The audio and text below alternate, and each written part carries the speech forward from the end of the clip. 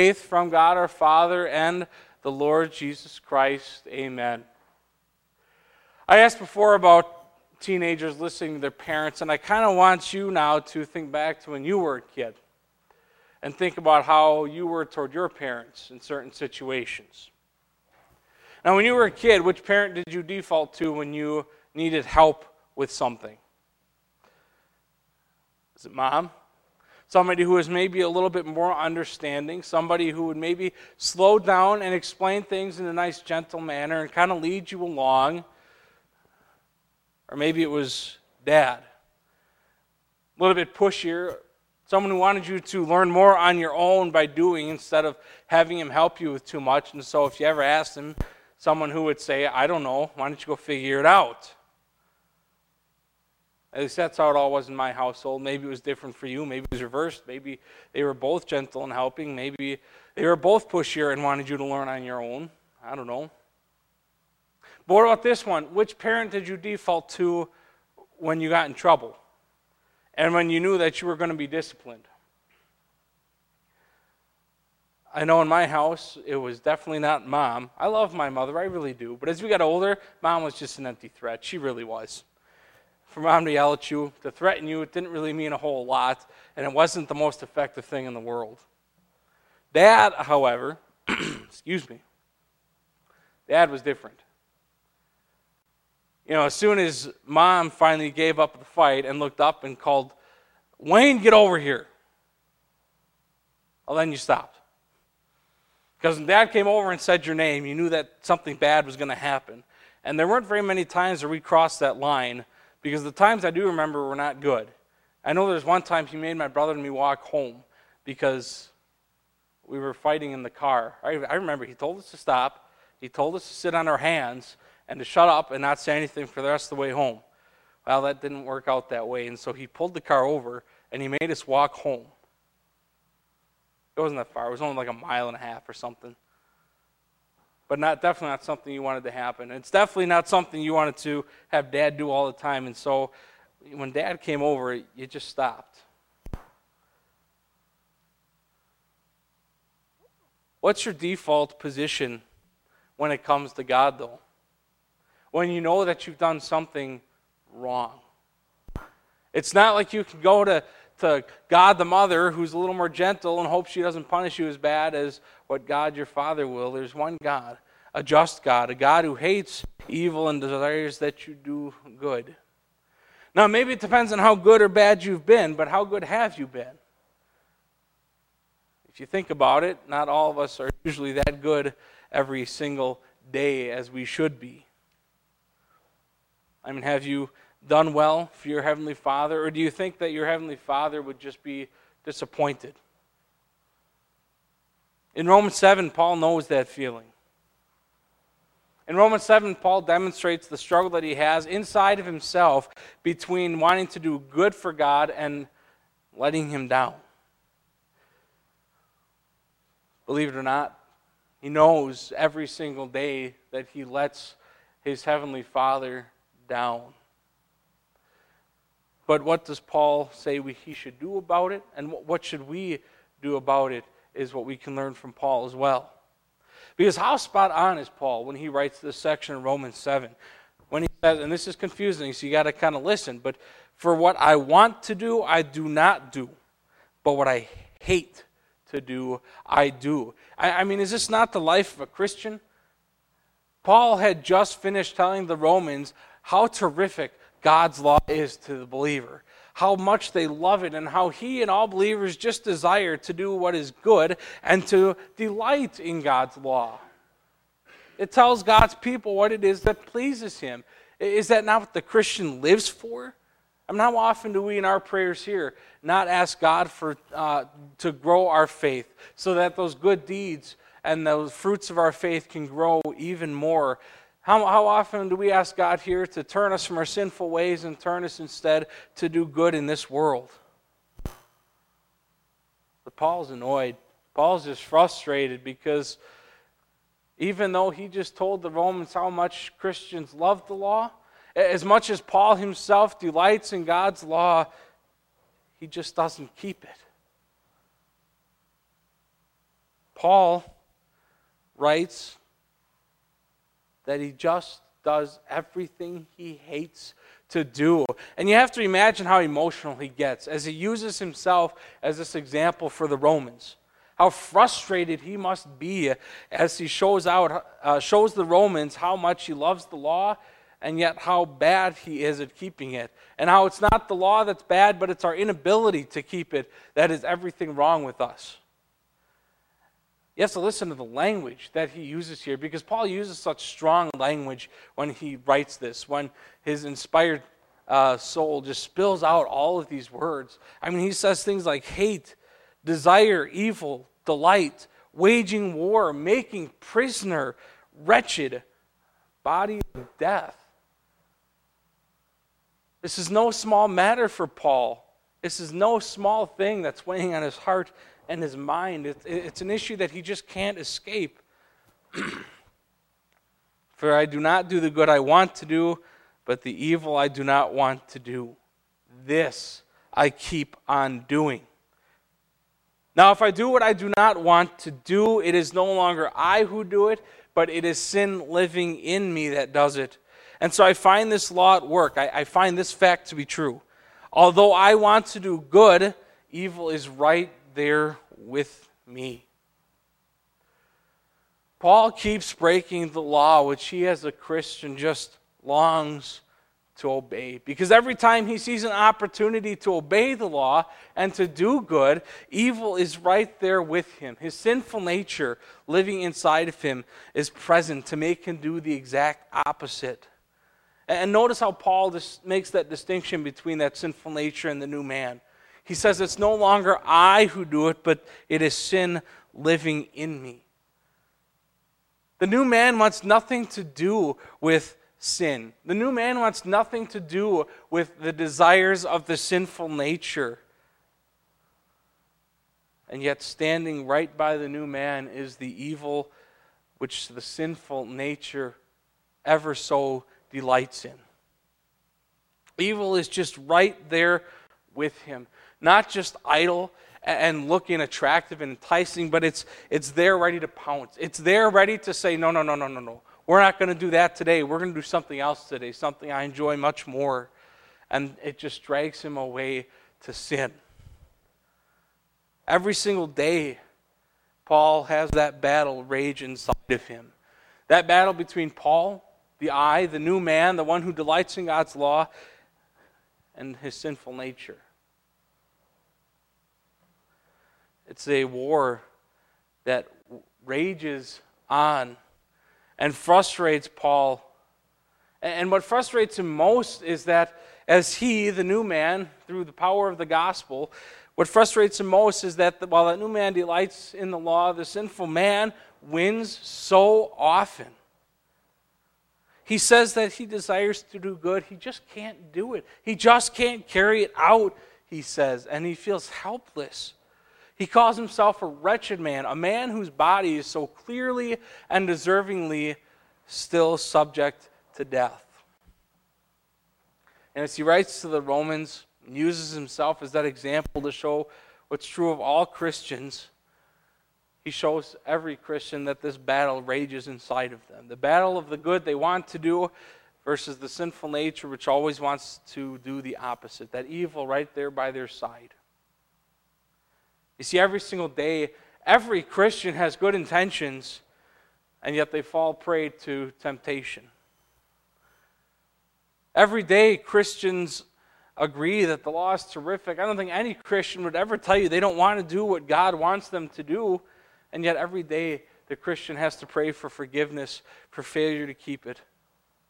Every day, every Christian expresses the same desire as Paul, that desire to do good, but also shows the strength and utter evil of the sinful nature inside of them as they fail to live up to the law that they hold ever so dear in their hearts. Every day, even Christians demonstrate how there's nothing even vaguely or possibly good in them when it comes to their sinful nature. Every single day, the Christian cannot help but shout out with Paul, I have the desire to do what is good, but I cannot carry it out. For the good For I do not do the good I want to do, but the evil I do not want to do, this I keep on doing.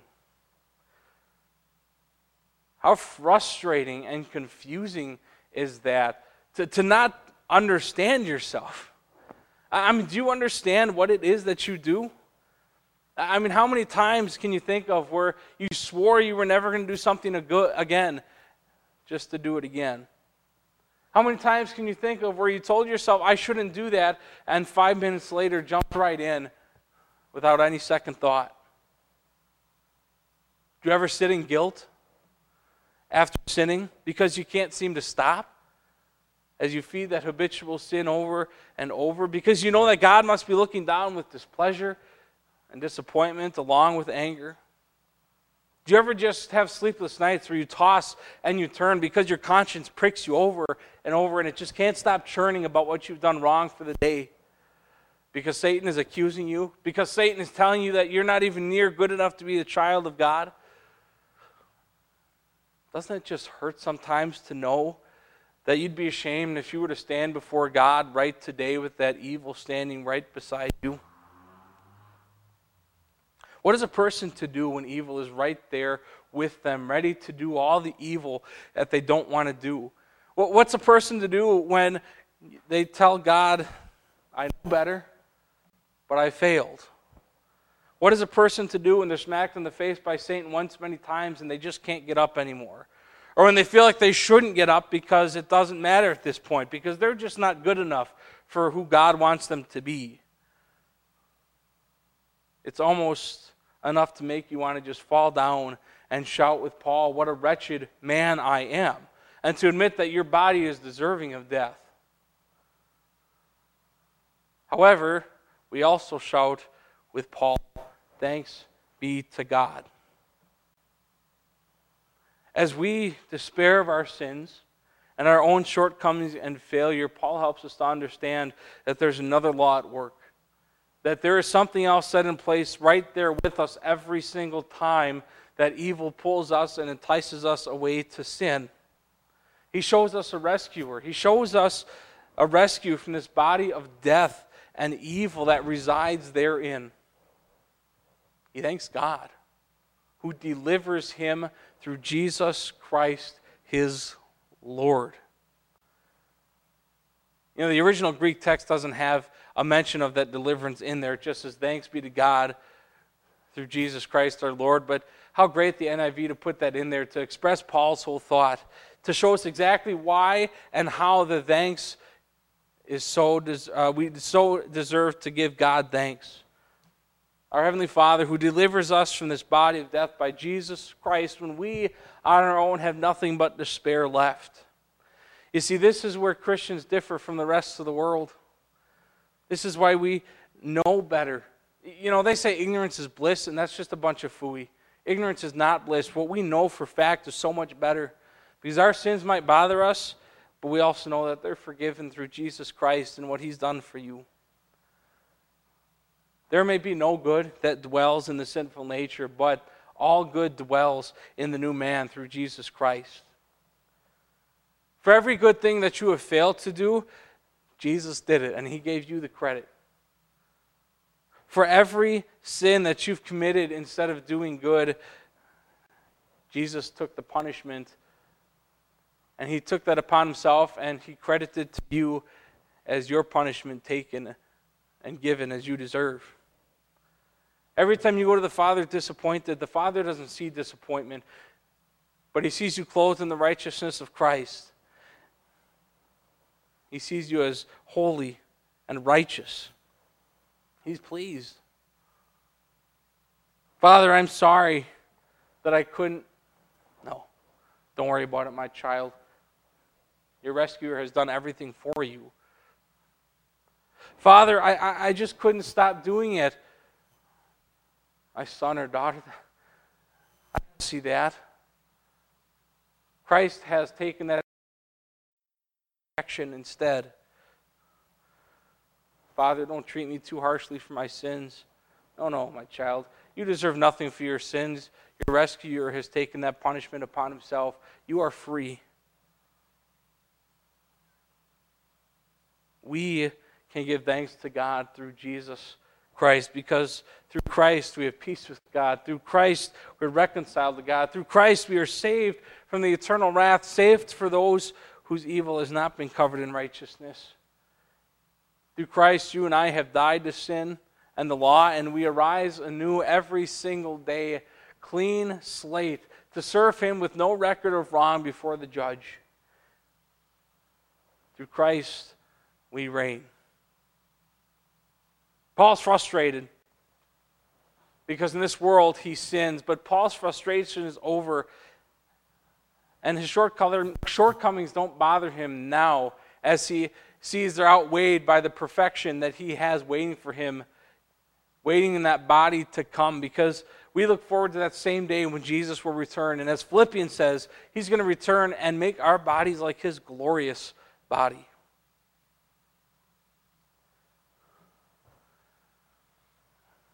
You know, it's really sad when this struggle is a daily occurrence for some people.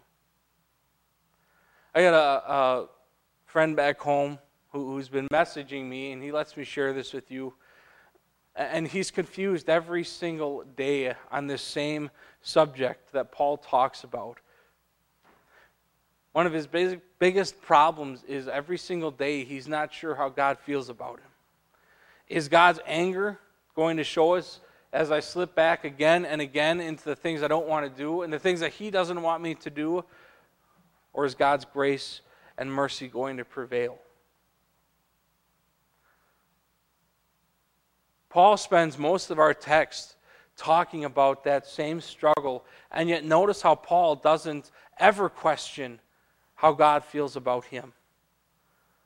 In fact, he spends only one sentence at the end of our text to fix that whole struggle that he talks about.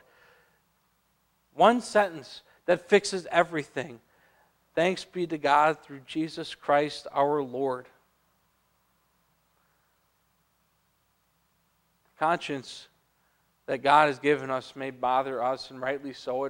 It bothers every person in the world. Now, whether they know the true God or not, at some point somebody has to wonder how somebody out there feels about them. How wretched it is to know that without the knowledge of Christ, there's no way to know that God loves them. There's no way to know that God wants to save them from that guilt and from the sins that bother them. And He wants to give them rest from their pain and rest from that struggle.